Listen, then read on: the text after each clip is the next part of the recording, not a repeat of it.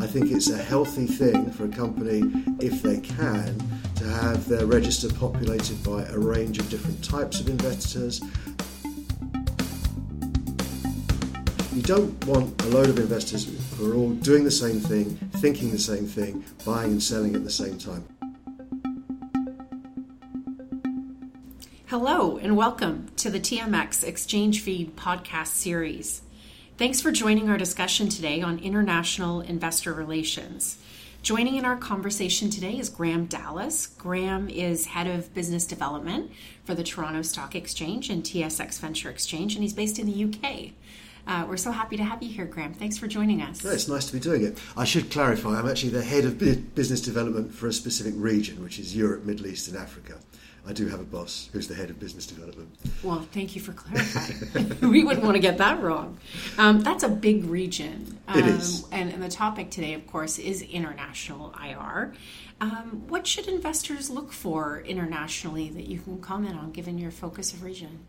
Well, it's as you say, it's a really large region. It includes a lot of countries that I don't go to and have no intention of going to. And I do two things there. Most of what I do is around getting new listings for the TSX and the TSX Venture Exchange. But a big part of what I do is what we're going to talk about today, which is helping our listed issuers improve their reach, their communication, and hopefully their participation in their stock of international investors. So the question was, why is that an interesting thing for them to do? Because clearly there's a lot of capital available in Canada and in North America. I think probably the biggest single reason for trying to go to Europe, and it is, in my experience, mostly Europe. We'll talk about the Middle East a little bit, and Africa probably not much at all in this context. The main reason for doing it is to diversify the register. I think it's a healthy thing for a company, if they can, to have their register populated by a range of different types of investors who perhaps have different investment theses. Perhaps it can invest to a greater or lesser extent. You don't want a load of investors who are all doing the same thing, thinking the same thing, buying and selling at the same time. By having a wider range of different types of investors in different locations and with different mindsets, you're going to get, I would say, a more balanced register and therefore a better overall level of liquidity in the stock. So that's the main reason for doing it, I would say. Yeah, for sure. And we work, of course, in Canada with a lot of Canadian institutions, but also, as you say, in your region with a lot of institutions and institutional investors. And we've certainly been at the forefront of a lot of change this year. When you look at, really a front row seat. And the impact is dramatic. It really is affecting some smaller issuers, and I know that there's some concern about what that means in terms of how effective one can be in their investor relations strategy. Can you talk a little bit about MiFID and a little bit about your comments on what you're seeing? So MiFID is the latest round of a series of regulations that have been brought in by the European Union. And it stands for Markets in Financial Instruments Directive 2. This is the second iteration of it. And it came into effect in January 2018. So it's still fairly new. The reason for MiFID's existence is to try to make the various costs associated with transactions in financial markets and financial instruments transparent to the end user. So if you're an investor, either trading directly like a private investor, or more importantly in this context, buying funds through a fund manager or an ETF provider, then the aim of MiFID is to make it transparent to you, the end investor, where the fund's fees are being spent. What are they spending on G&A? What are they spending on research? What are they spending on execution, and so forth? The effect it's having so far is particularly noticeable on small and mid-sized banks and brokers in Europe. What I'm not going to do is talk about Brexit, because we need another hour for that. It's possible we need another life. I think it's possible if the UK does fully leave the European Union, whatever that means, that MiFID would no longer apply. Okay. What the likelihood of that is, I don't know, and what the impact of that would be, I don't know. So let's talk about the situation as it is only for now. This unbundling of costs has had a big impact on small brokers and small banks. The old model was that a bank would, let's say, write research on companies, provide that research to fund managers free of charge, and the fund manager would reimburse the broker or the bank by giving him orders to buy or sell stocks or other instruments in the market. Sure. That's no longer allowed. They have to make explicit what the cost, what the price in currency is of that research and what the cost in currency is of execution. So now fund managers are faced with receiving an invoice for the research, whether they used to get it free. Right. One would think this has reduced the number of research options available. Is that what's would that be the happening case? so far is that a number of small banks and brokers have consolidated, they've merged, one's acquired another, big teams have moved. The overall number of firms providing these sort of services has gone down. And I think it's a big problem, obviously, for those bankers, but perhaps more importantly, it's a problem for the small and mid-sized publicly listed companies that they used to cover. Well, sure. Because the big banks, Yeah. the really big banks, aren't so interested in providing detailed research at the moment for smaller and mid-sized companies because they can't generate the amount of fee income from a small company that they can from a big company as their client. That And it would change. result, too, I would imagine, in fewer companies, fewer investors seeing those companies Yeah, so and even getting access to it's those become companies. much harder. It's become significantly harder for let's say the CEO or CFO of a mid-sized company to get a bank or a broker to introduce him to investors, either on a one-to-one basis or through investor conferences. This sort of corporate access service provision has also gone down. The number of conferences that are happening this year is already lower. I read somewhere that there are 30 fewer conferences in the first quarter of the year, like a drop of 17%. I'm not sure what the numbers are, but so yes, those conferences are there'll be fewer of those conferences, and there will be fewer people participating even in that smaller number of conferences, because a lot of buy side people, portfolio managers and fund managers, it's a real big deal for them to have a relationship with a bank or broker. They have to get it approved by their whatever committee. And so if you're a fund manager at Fidelity, maybe you've got 10 banks and brokers that you'll have a research and an execution relationship with. 10 already is a lot. You certainly don't want 15 or 20 or 30, which you might have done before, because the stuff was free at the point of delivery. Right. The expectation was you would pay for it at some point by through execution fees. Right. That model's gone. So what happens next? I mean, the first phase is the number of events has gone down, the level of participation has gone down, the level of research is that's being provided is going down. The number of small cap banks and brokers is going down, or has gone down.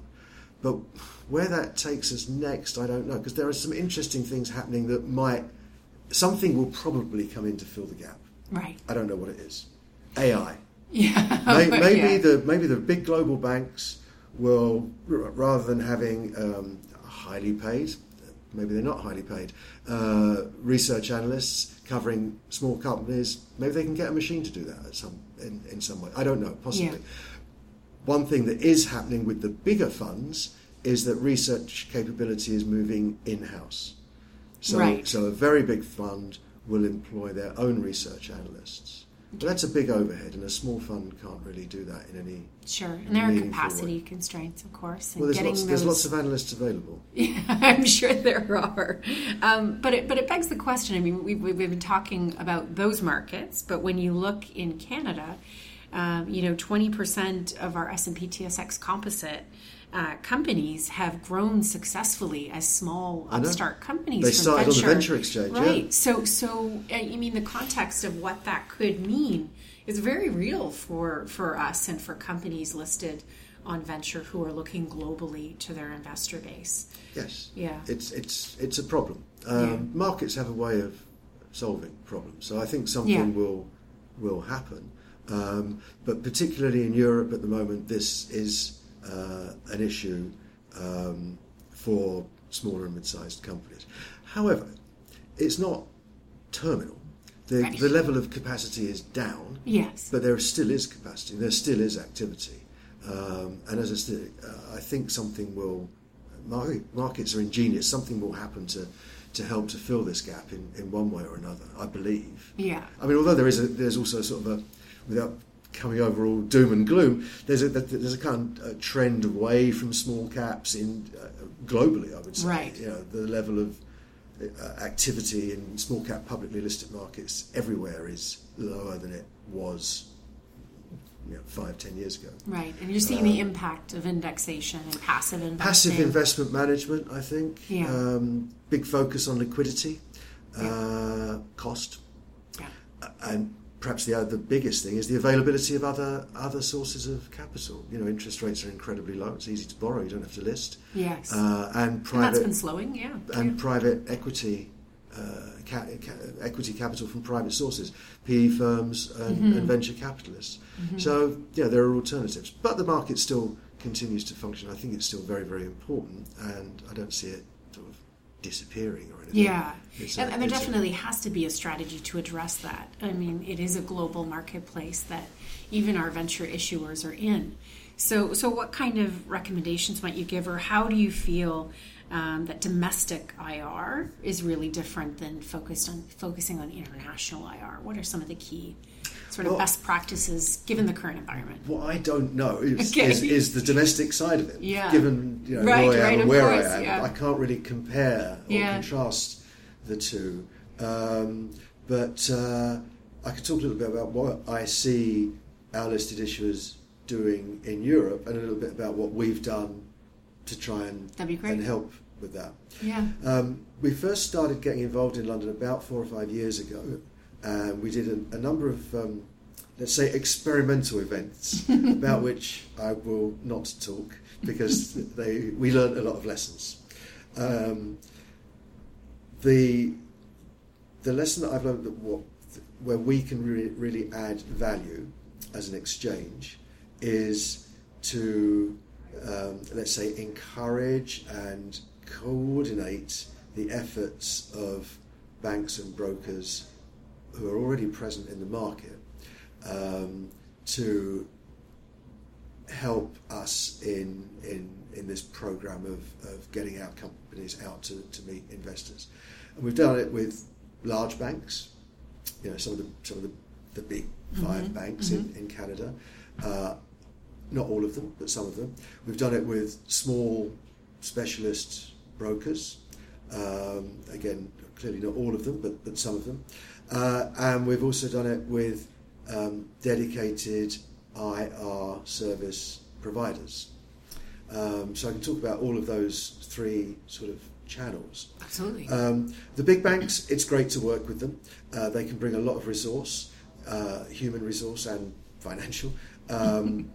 So I'm talking to a Canadian bank in London at the moment about doing I think it'll be the 4th or 5th one that we've done with them, a conference in June, an investor conference in June focused on renewable energy generation, independent power producers.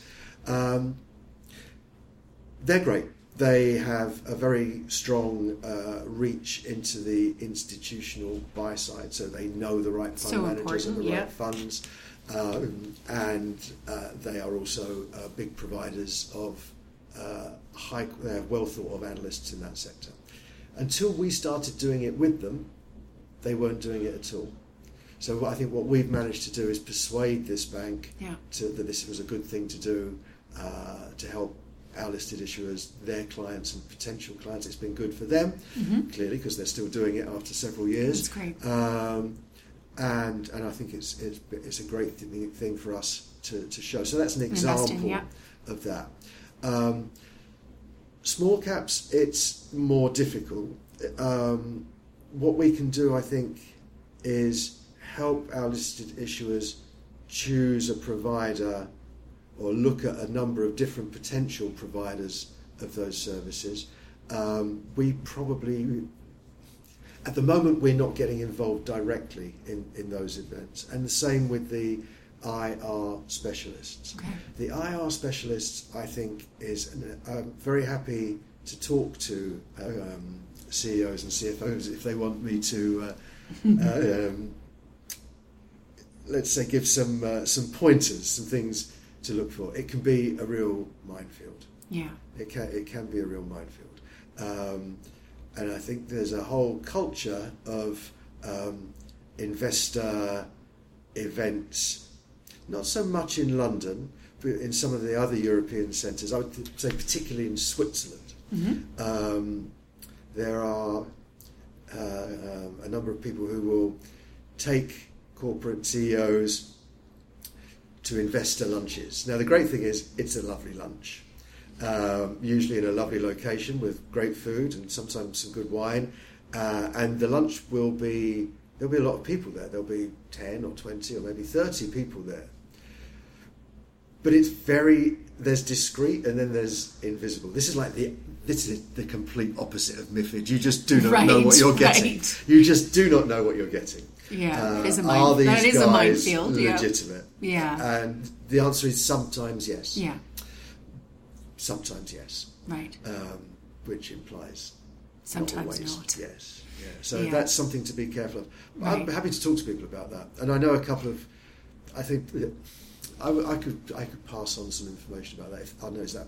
Yeah, I mean, I think absolutely that part of the role that we play, as you say, is that conduit. So even when we're not actively involved, through some programs, I know that we offer to our issuers, it's really best practices in IR, and it really would be great to build out sort of that international IR component a bit more, and do provide a bit of a lens on recommended or preferred. No, I'm happy to do that.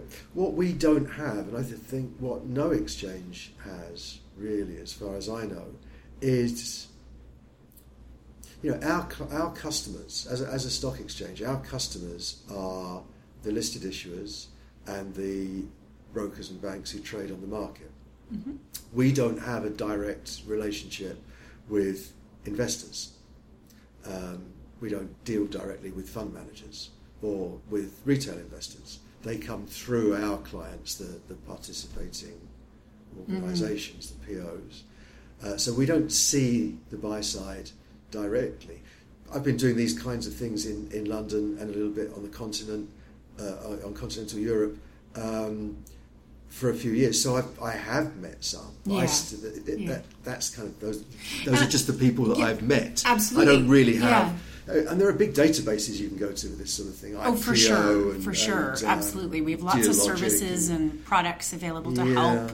But I would say the missionary work too that you're doing, and that others like you around the globe are doing, really does help to form guidance for our companies. And so this podcast, other ways that you do that through investor days and calls and meetings with listed issuers is moving us forward in that direction.